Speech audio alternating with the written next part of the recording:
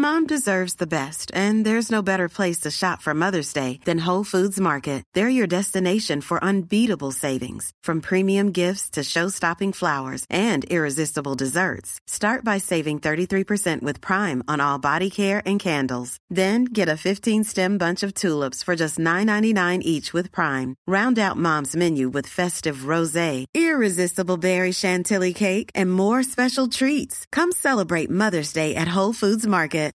Millions of people have lost weight with personalized plans from Noom. Like Evan, who can't stand salads and still lost 50 pounds.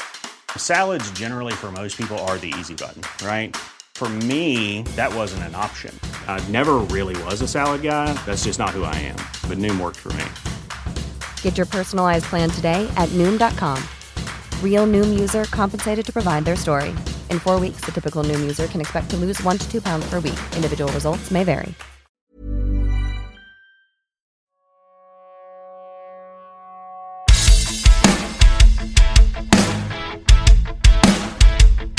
Hello, hockey fans in Canada, the United States, and Newfoundland.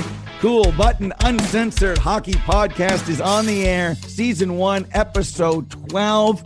Yes, I stole that from the great Foster Hewitt, Mr. Craig Button, who is in Winnipeg, God's country. I met Foster once. God wanted me to meet Foster, and I met him once. I'll never forget it. 40 years ago, Exhibition Stadium in Toronto. One of my idols growing up, Craig. You have an autograph? Yes.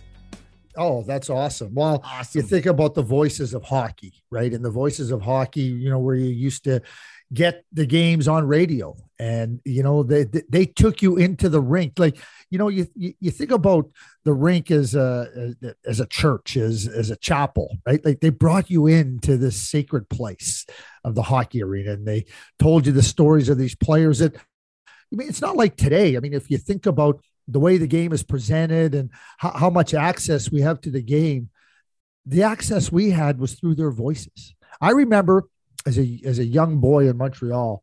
So we never went to the Montreal Canadiens games. My parents had tickets, right? But like Saturday nights was their social night out. Like they went and they had dinner and everything that went with it. But I remember Wednesdays, the odd time we'd get to go. But Wednesdays as a kid, we'd sit down and be able to watch like the first period of the game.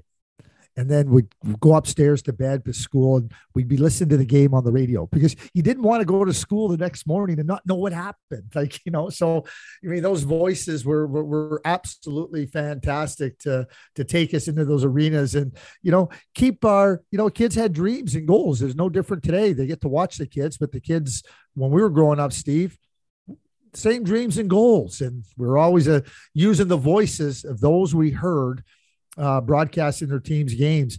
Those are the voices we use to describe our own play. Coolius with the old-time winner. They win the Stanley Cup.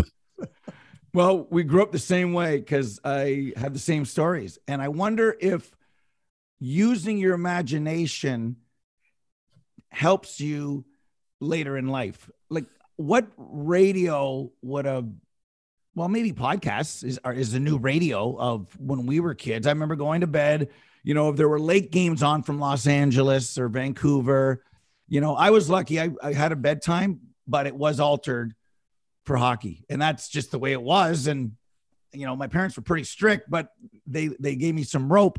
And there was a time, for people who don't know, as we're coming upon the anniversary of 90 years since the opening of Maple Leaf Gardens, the Foster Hewitt was as popular or more popular than the players as he came off the train and went through Western Canada, whether it was exhibition games or real games, because he was the star. He was the first broadcast star in Canada, and he invented the game. He shoots, he scores, and calling the first game from the penalty box, then going to Mutual Street Arena and everything else. And for me, it's imagination. Even as a kid, there was a show on one of the rock stations, Theater of the Mind, which was Boston Blackie, like Hollywood on radio from the 50s, where they would use your imagination and it allows you to think. And, it was murder mystery and a whole bunch of other things.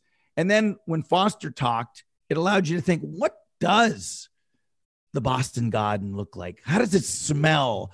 The lights in Chicago until you – Craig, and then you got to go to all the, I'm lucky that I got to go to most of those places, but the sights and sounds of those buildings only came to me through radio. And it's almost gone to hear a whole game on the radio. I know the truckers on Sirius XM, they'll be driving all night, so they only can listen to the game on the radio. But given a choice now, people can watch every game. Every game is on television. But to listen to the game on the radio because, if your favorite team is the Montreal Canadiens, 50 television games, 30 radio. So you had no choice, radio only. And it was okay to just try to do your homework or something else and listen to the game on the radio. I actually miss it, Craig. I actually do miss it. Well, you talk about imagination. That's exactly what, you talk about, okay, what does it feel like? You mean that famous line, left to right on your radio dial, and people go, radio dial, what's a radio dial? Right. That's what we have now, progress.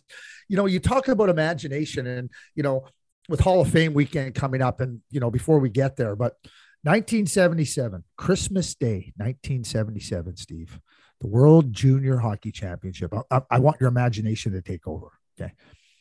The World Junior Hockey Championship is in Montreal. Wayne Gretzky is playing for the team. Now, we've heard about Gretzky. Get up in the morning, we'll open up our Christmas gifts. Mom cooks the Christmas breakfast. And my dad, who was running Central Scouting, NHL Central Scouting at the time, he's going to go to the World Junior Championship. Well, guess who gets to tag along with Dad? Good old Craig. Now, here's where your imagination. So Gretzky scores this magnificent goal against the former Czechoslovakia.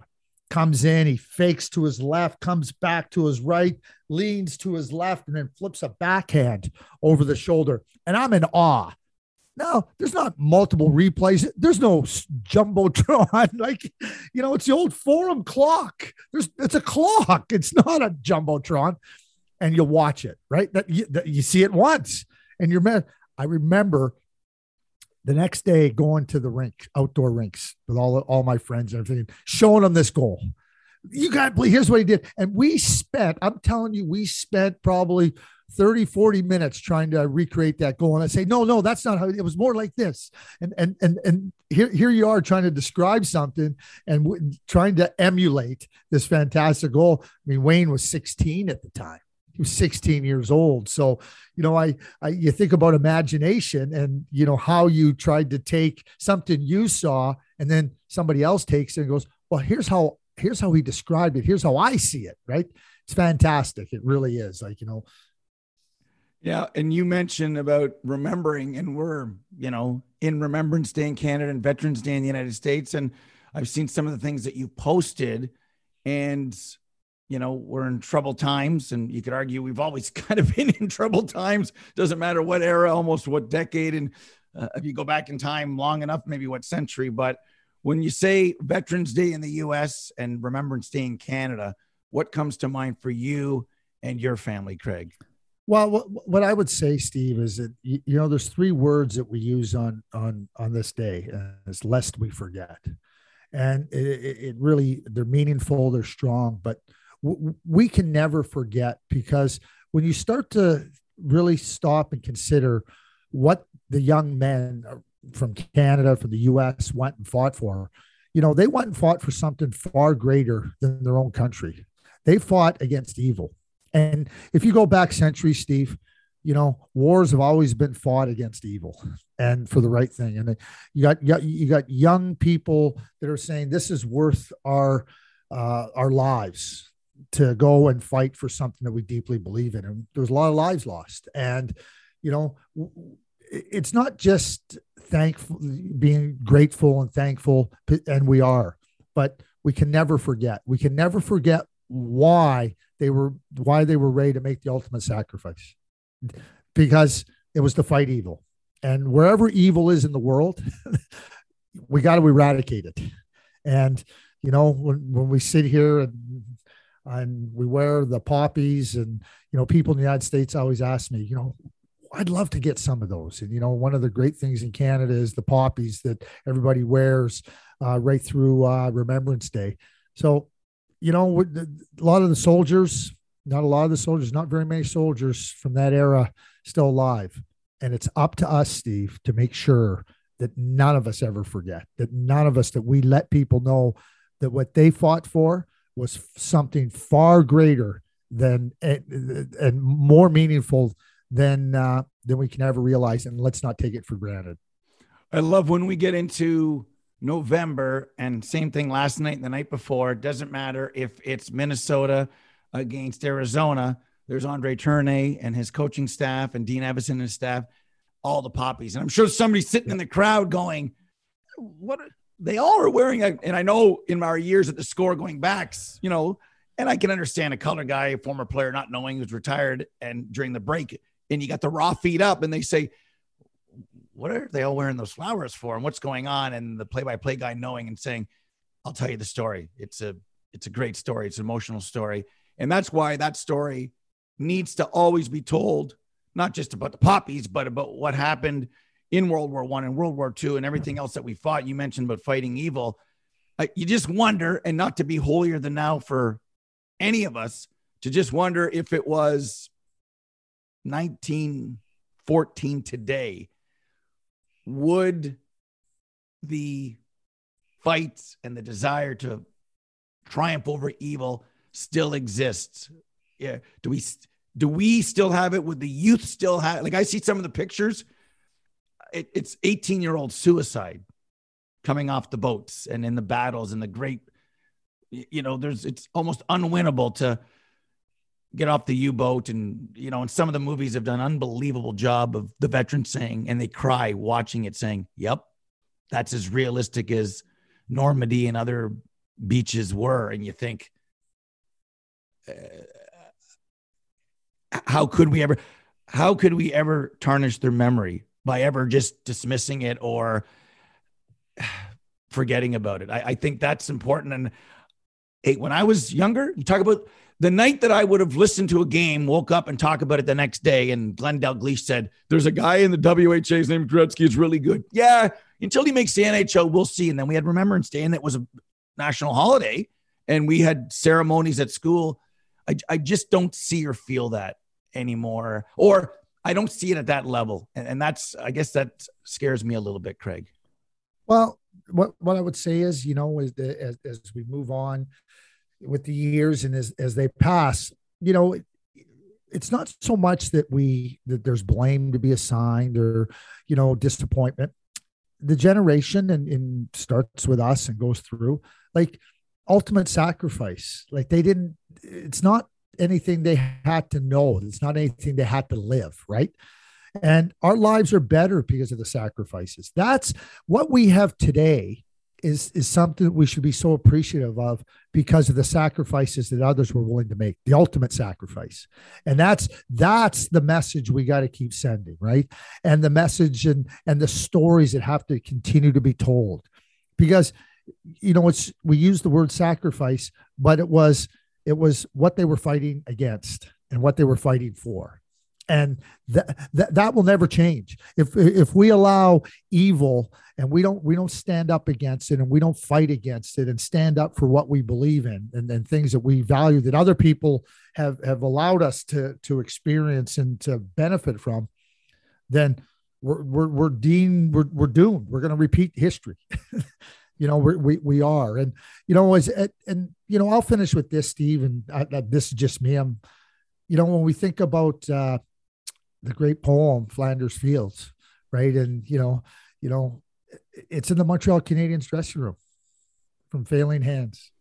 You know, so, you know, we think about hockey players that went and fought in the war. They postponed their careers. It wasn't like these were like many. They said, no, we got to go and do this. And, you know, you go back to the latter part of World War II, there was a lot of players from the NHL that went and fought for their country and against evil. And we can never, ever, we can't, lest we forget, are not just three words. They're meaningful, important words that we have to carry with us always. Well said, my friend. Speaking of the history, many of those players who went and fought are in the Hockey Hall of Fame. Foster Hewitt's in the Hockey Hall of Fame, and Jerome McGinley is soon officially going to be in the Hockey Hall of Fame. You're connected to Jerome on both sides of one of the greatest, almost one-for-one trades that would have won both teams a Stanley Cup, the parabolic view. So I guess Martin Gelinas didn't actually score that goal that Darren Pang saw on ABC in the commercial break. I live right off Nieuwendyk, and Joe's been here to see a sign named after him. You're connected to him, his family, know the story about his mom, Jerome Iginla. So let's just start from Nieuwendyk, Iginla, scouting Jerome, and the talk in Dallas about 1-for-1 and how it all came about, because it is a great story that I'd love you to share with us, because we know and love both men.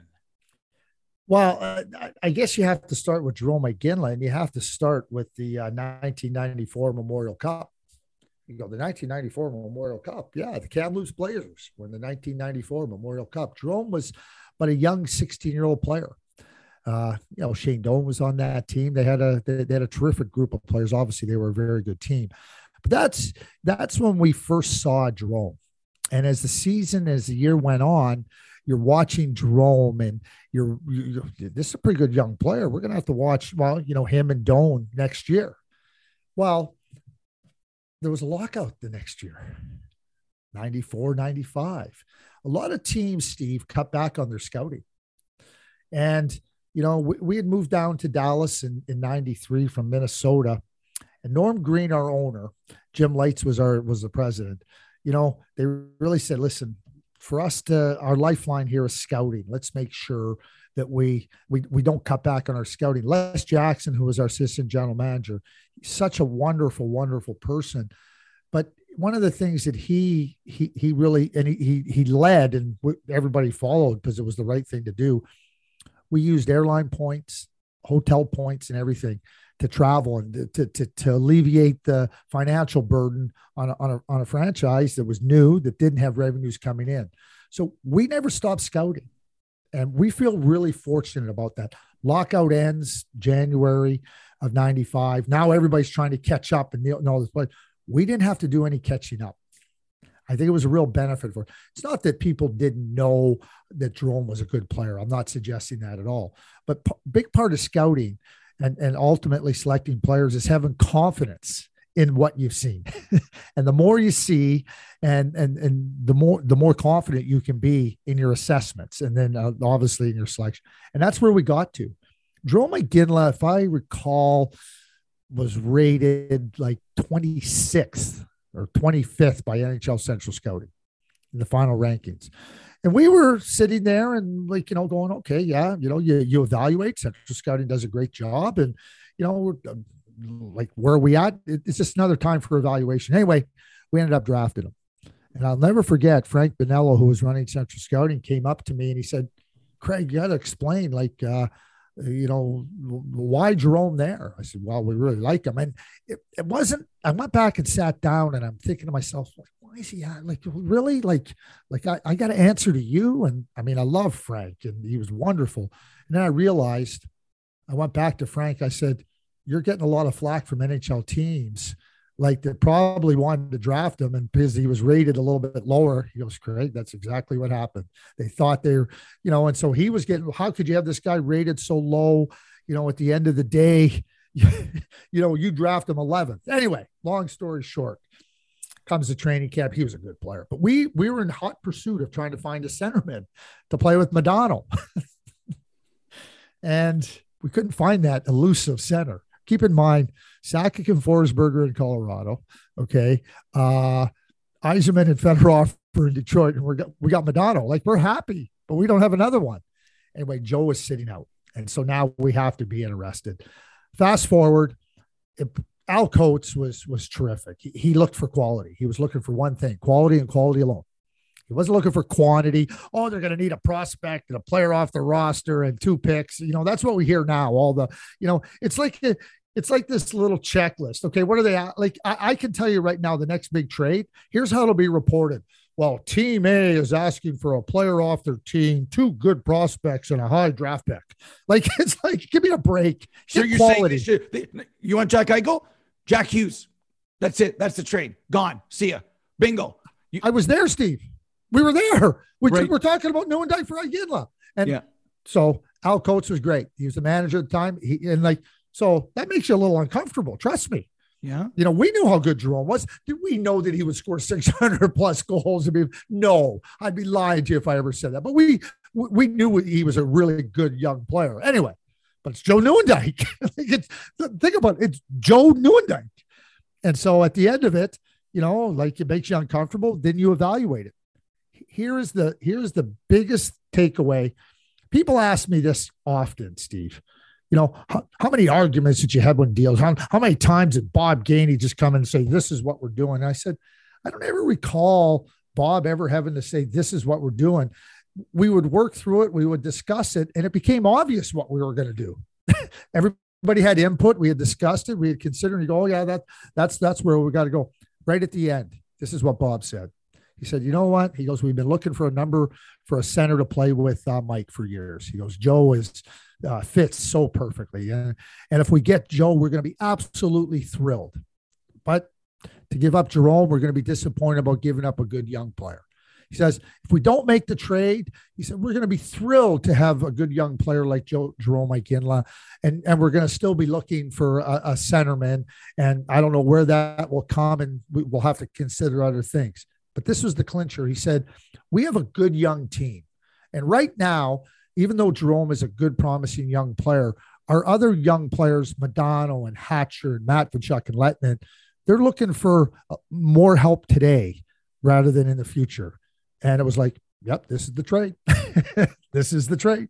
Yeah. And that's how it got done. And and then Jerome went and, he was a star at the World Junior Tournament. And, one of the stories I tell, I phoned Jerome, had a good relationship with him and his family, and, told him what had happened, thanked him, and he said, well, Craig, you never know when what the future holds, where our paths may cross again. When I got the job in Calgary, he phoned me. He said, our paths have crossed again. Wow. He never forgot. Wow. That is great. I've known you so long. I didn't know that. And we're talking, just two great people. And because you're connected, It's a great storytelling. And I remember that Boston World Juniors. First of all, nobody was there. Sorry. And Jerome dominated. And about the draft, I could go, it's retrospective analysis. Like you said, you didn't think it would be that good, but you got him at 11th. He was the first overall pick. I go to drafts when you go Leon Draisaitl, that's the first overall pick, right? Jerome, and it's easier in retrospective analysis. And there's some teams that had guys picked that played 8 games above Jerome. One team, San Jose, had 0 right before you guys. You won the lottery, and hockey won having Jerome in and play and dominate. And I have this still frame in my mind of Jerome coming out of the corner, Tampa Bay, Calgary, in games 4 or 5, whatever, the cup final. Jerome has, a mugger on his back.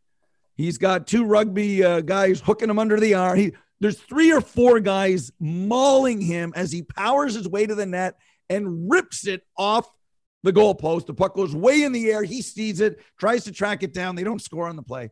Jerome today, let's just say he's 25, right?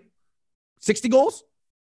If he's got Craig Conroy, I was talking to Craig Conroy about this. He said, Ovi, Matthews, Kyle Connor, Pasternak, if he's on, Jerome would be like, if you give him a centerman today, right now, he scores 60 this year. How many players have scored 600 goals in the National Hockey League, Steve? 16, 18. Not very many. Not very many. Okay. Yep. Jerome scored 600 goals plus in the NHL and the way it was played, right? And trust me, if he was in today's game, he would have had 750 because Jerome could score off the rush. He could score off the one-timer. He could score in tight. And the thing too about Jerome is he was driven to be the very best he could be. He honestly, he had his idols, and like all of us, you try to aspire to things. But for Jerome, it was always like, okay, I got to be at my best because I got to get the next goal. And that next goal might have been the 17th of the season, but he was driven. And I remember he got mad at me. Oh, he was so mad at me when our team was struggling, and we were making some changes. We'd made some additions, and we named Craig Conroy and Bob Bugner co-captains. And I sat with Jerome. I was sitting right on the bench with him, and I sat with him, and I explained what was happening, why we did it this way. I didn't want him to have a burden.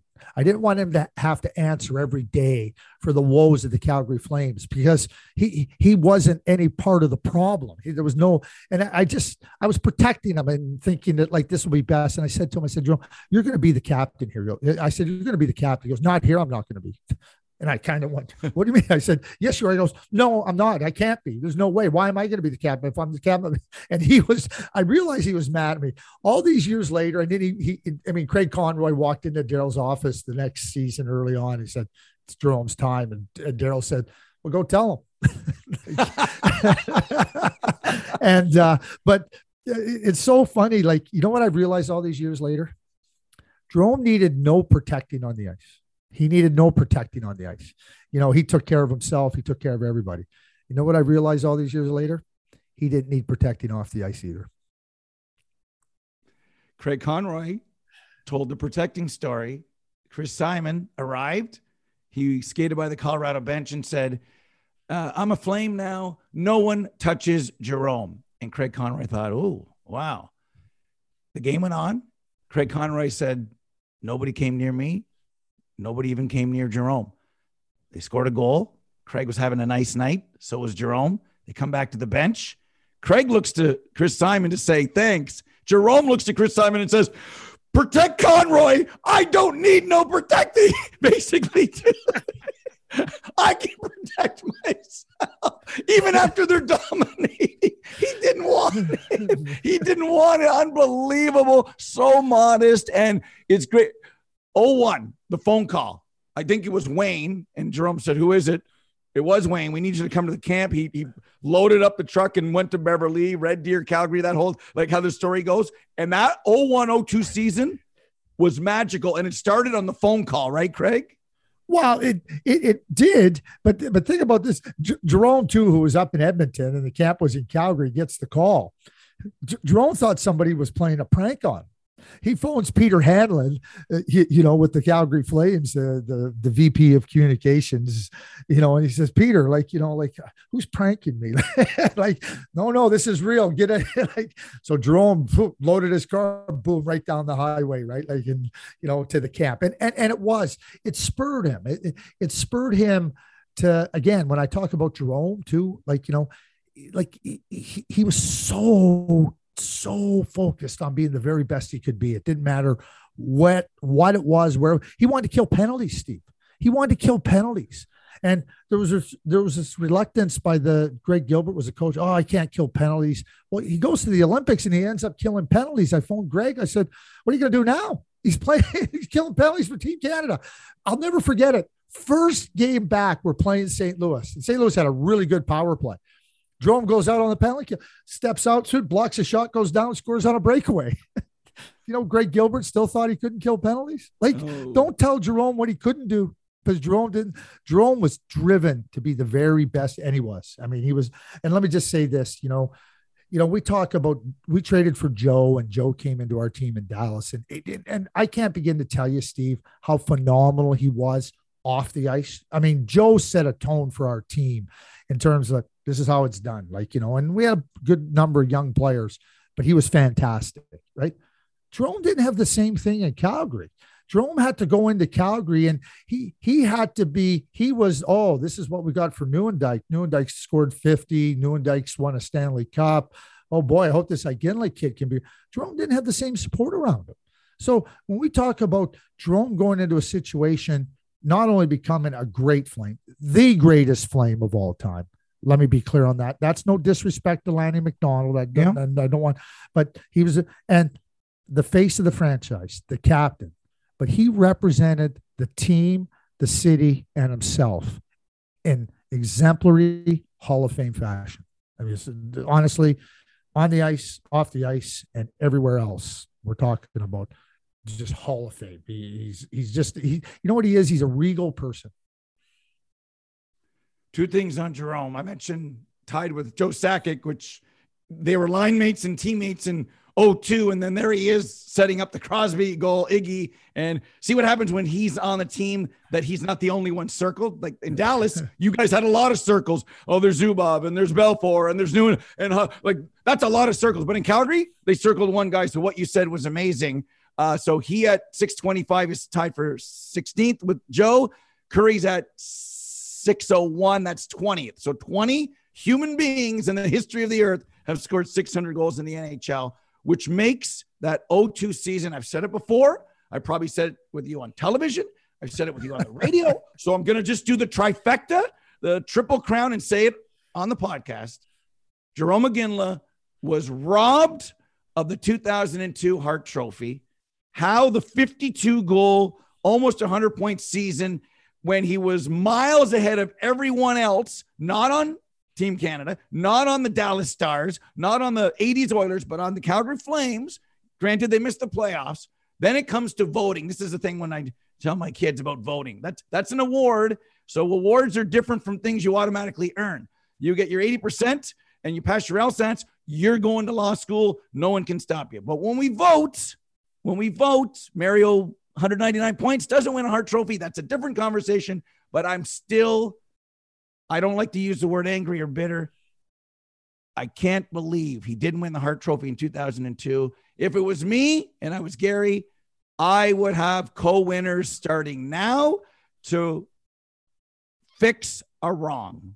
Where are you on what happened in 2002 and how Jarome Iginla lost a tiebreaker to Jose Theodore for the Hart, who did have a great year. I'm not trying to say that he did not, but put it in perspective for, say, a kid who's 30 now, was 10 then, and does not understand. So, and I'm glad you mentioned Jose because Jose did have a fantastic year, and throughout the course of this, sometimes we forget how good Jose was, and a total worthy candidate. So this is not about Jose versus Jarome. There was a number of voters that didn't even have Jarome on their ballot, and I think that, I know with Frank Saravalli, who's the president now of the Professional Hockey Writers Association and manages the voting. He was only a few years back that transparency came in, that all the voters' ballots were made public, as it should be. I am all for transparency. So, who didn't vote for him? I have no idea. Right. But the fact that if you're a voter and you're voting on the award for most valuable player, I believe it was 9 ballots he wasn't on. Not first place, not on. There's something seriously wrong there. And it's not Jose Theodore, it's the voters. And those voters, they're the ones that have to live with their own conscience and try to rationalize their own stupidity. Because that's what it is, okay? But now we go to Jarome. Jarome, I talked to you about being regal and gracious. He won the Art Ross Trophy. He won the Rocket Richard Trophy. And Jarome was the Lester Pearson winner. And how many times, Steve, it's now the Ted Lindsay Award. How many times have you heard, and I don't think it'll be any different, when you're voted the best player in the league by your peers, I think that speaks volumes. And I think that the grace of Jarome, in terms of, with Jose was also about him with respect to, hey, I got recognized by my peers, and that's pretty darn good.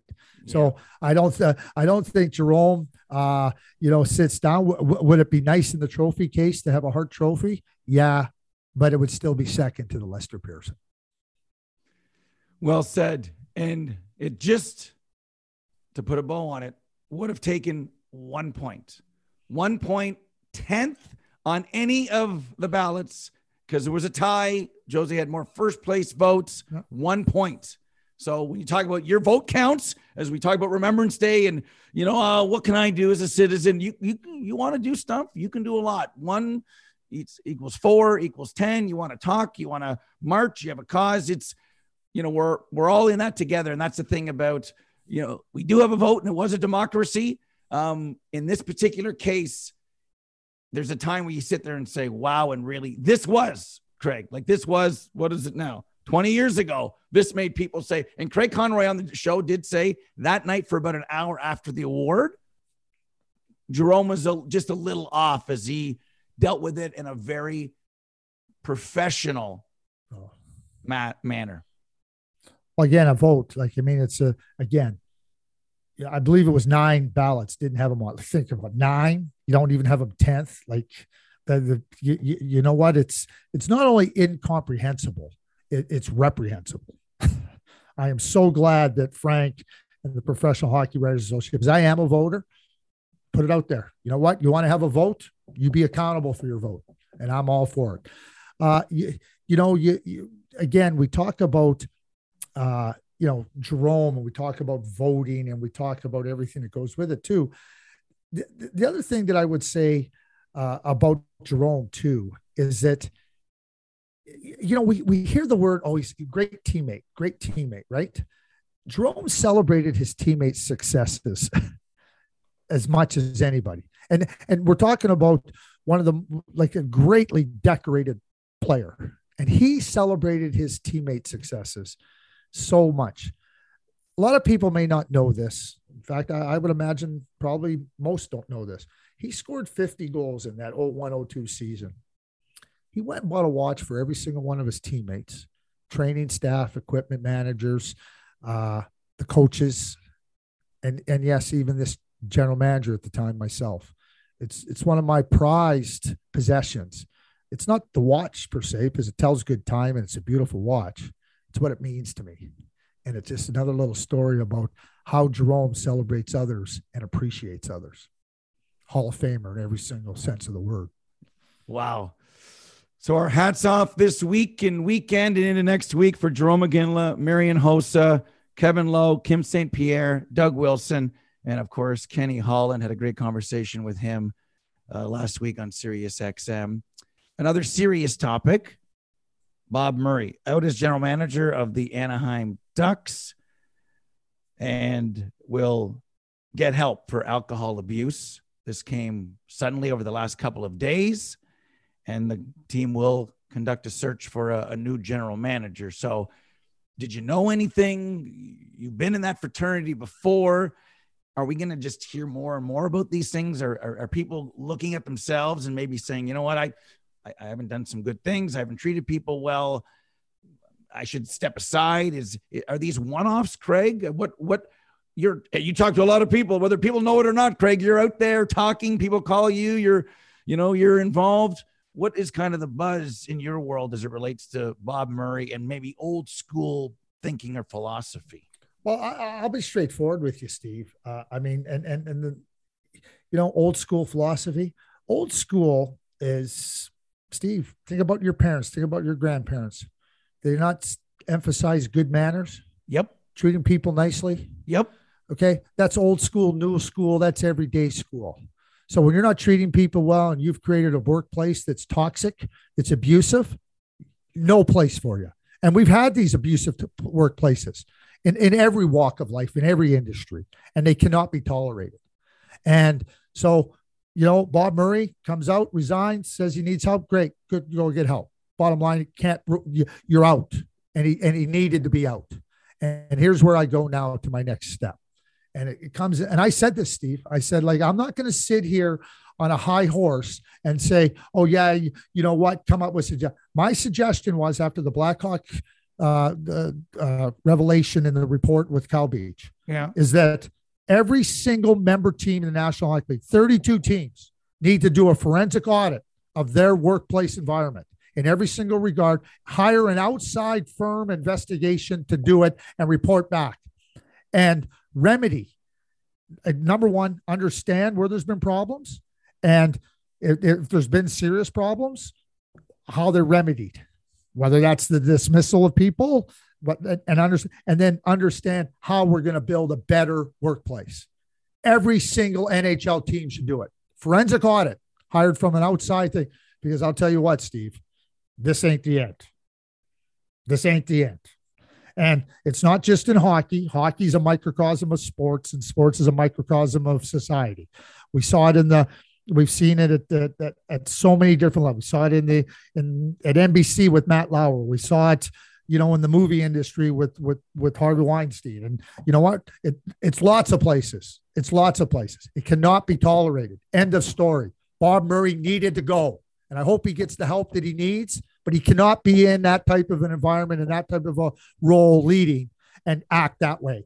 End of story. And we're not talking about someone yelling at somebody or, come on, being responsible for their job here. There's certain things that people say, oh, come on, this person's a snowflake, like sucking up and let's go. We're talking about something way beyond, I'm disappointed with you. You're not doing your job. You're phoning in sick. And I saw you at the football game and you're costing the company. And we're not talking about managing people and having conversations. We're talking about what you're saying is way above and beyond. We're talking about there's something that's close to being offside, and we say, well, let's deal with this. We're talking about something that's 20 feet offside that can simply, there's a difference as we I'm not playing devil's advocate here. I'm just trying to say it's difference between, I was yelled at yesterday at work. Well, what happened was, I was drinking on the job. I can't believe they're having, we're not talking about something like that. We're talking about something here about saying above and beyond, intolerable, abusive, toxic, that nobody should stand for, but only a third party, Craig, might help it. Because if your boss comes to you and you're thinking, you're part of the problem, I want to tell, the guy at the water cooler, no, because it's going to come back to me. And guess what? I'm gone. It needs to be somebody that you can trust to say, we have a problem here and it needs to be fixed. It takes a lot of power protects power. Okay. That's what we found here. Okay. Just think about, and there's many examples, okay, where people knew and didn't do anything.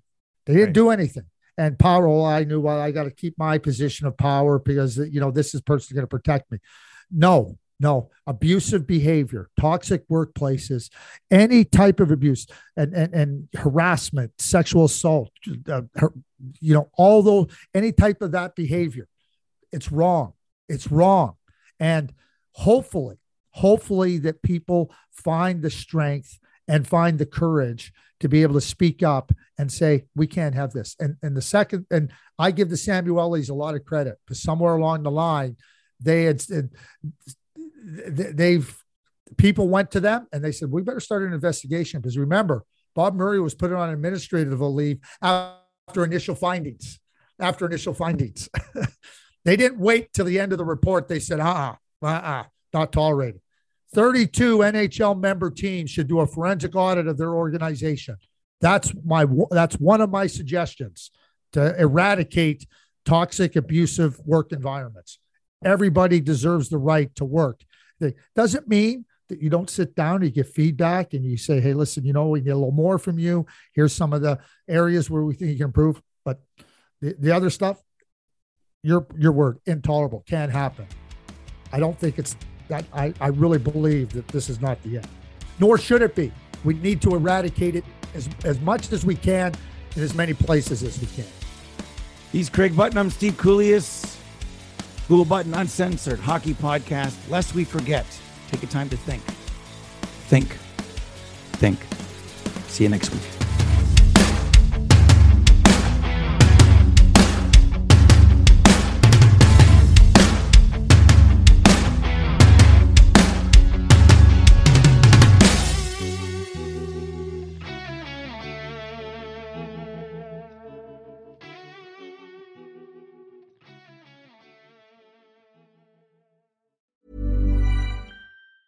Mom deserves the best, and there's no better place to shop for Mother's Day than Whole Foods Market. They're your destination for unbeatable savings, from premium gifts to show-stopping flowers and irresistible desserts. Start by saving 33% with Prime on all body care and candles. Then get a 15-stem bunch of tulips for just $9.99 each with Prime. Round out Mom's menu with festive rosé, irresistible berry chantilly cake, and more special treats. Come celebrate Mother's Day at Whole Foods Market. Hey, it's Danny Pellegrino from Everything Iconic. Ready to upgrade your style game without blowing your budget? Check out Quince. They've got all the good stuff, shirts and polos, activewear, and fine leather goods, all at 50 to 80% less than other high-end brands. And the best part? They're all about safe, ethical, and responsible manufacturing. Get that luxury vibe without the luxury price tag. Hit up quince.com/upgrade for free shipping and 365-day returns on your next order. That's quince.com/upgrade. Mom deserves the best, and there's no better place to shop for Mother's Day than Whole Foods Market. They're your destination for unbeatable savings, from premium gifts to show-stopping flowers and irresistible desserts. Start by saving 33% with Prime on all body care and candles. Then get a 15-stem bunch of tulips for just $9.99 each with Prime. Round out Mom's menu with festive rosé, irresistible berry chantilly cake, and more special treats. Come celebrate Mother's Day at Whole Foods Market.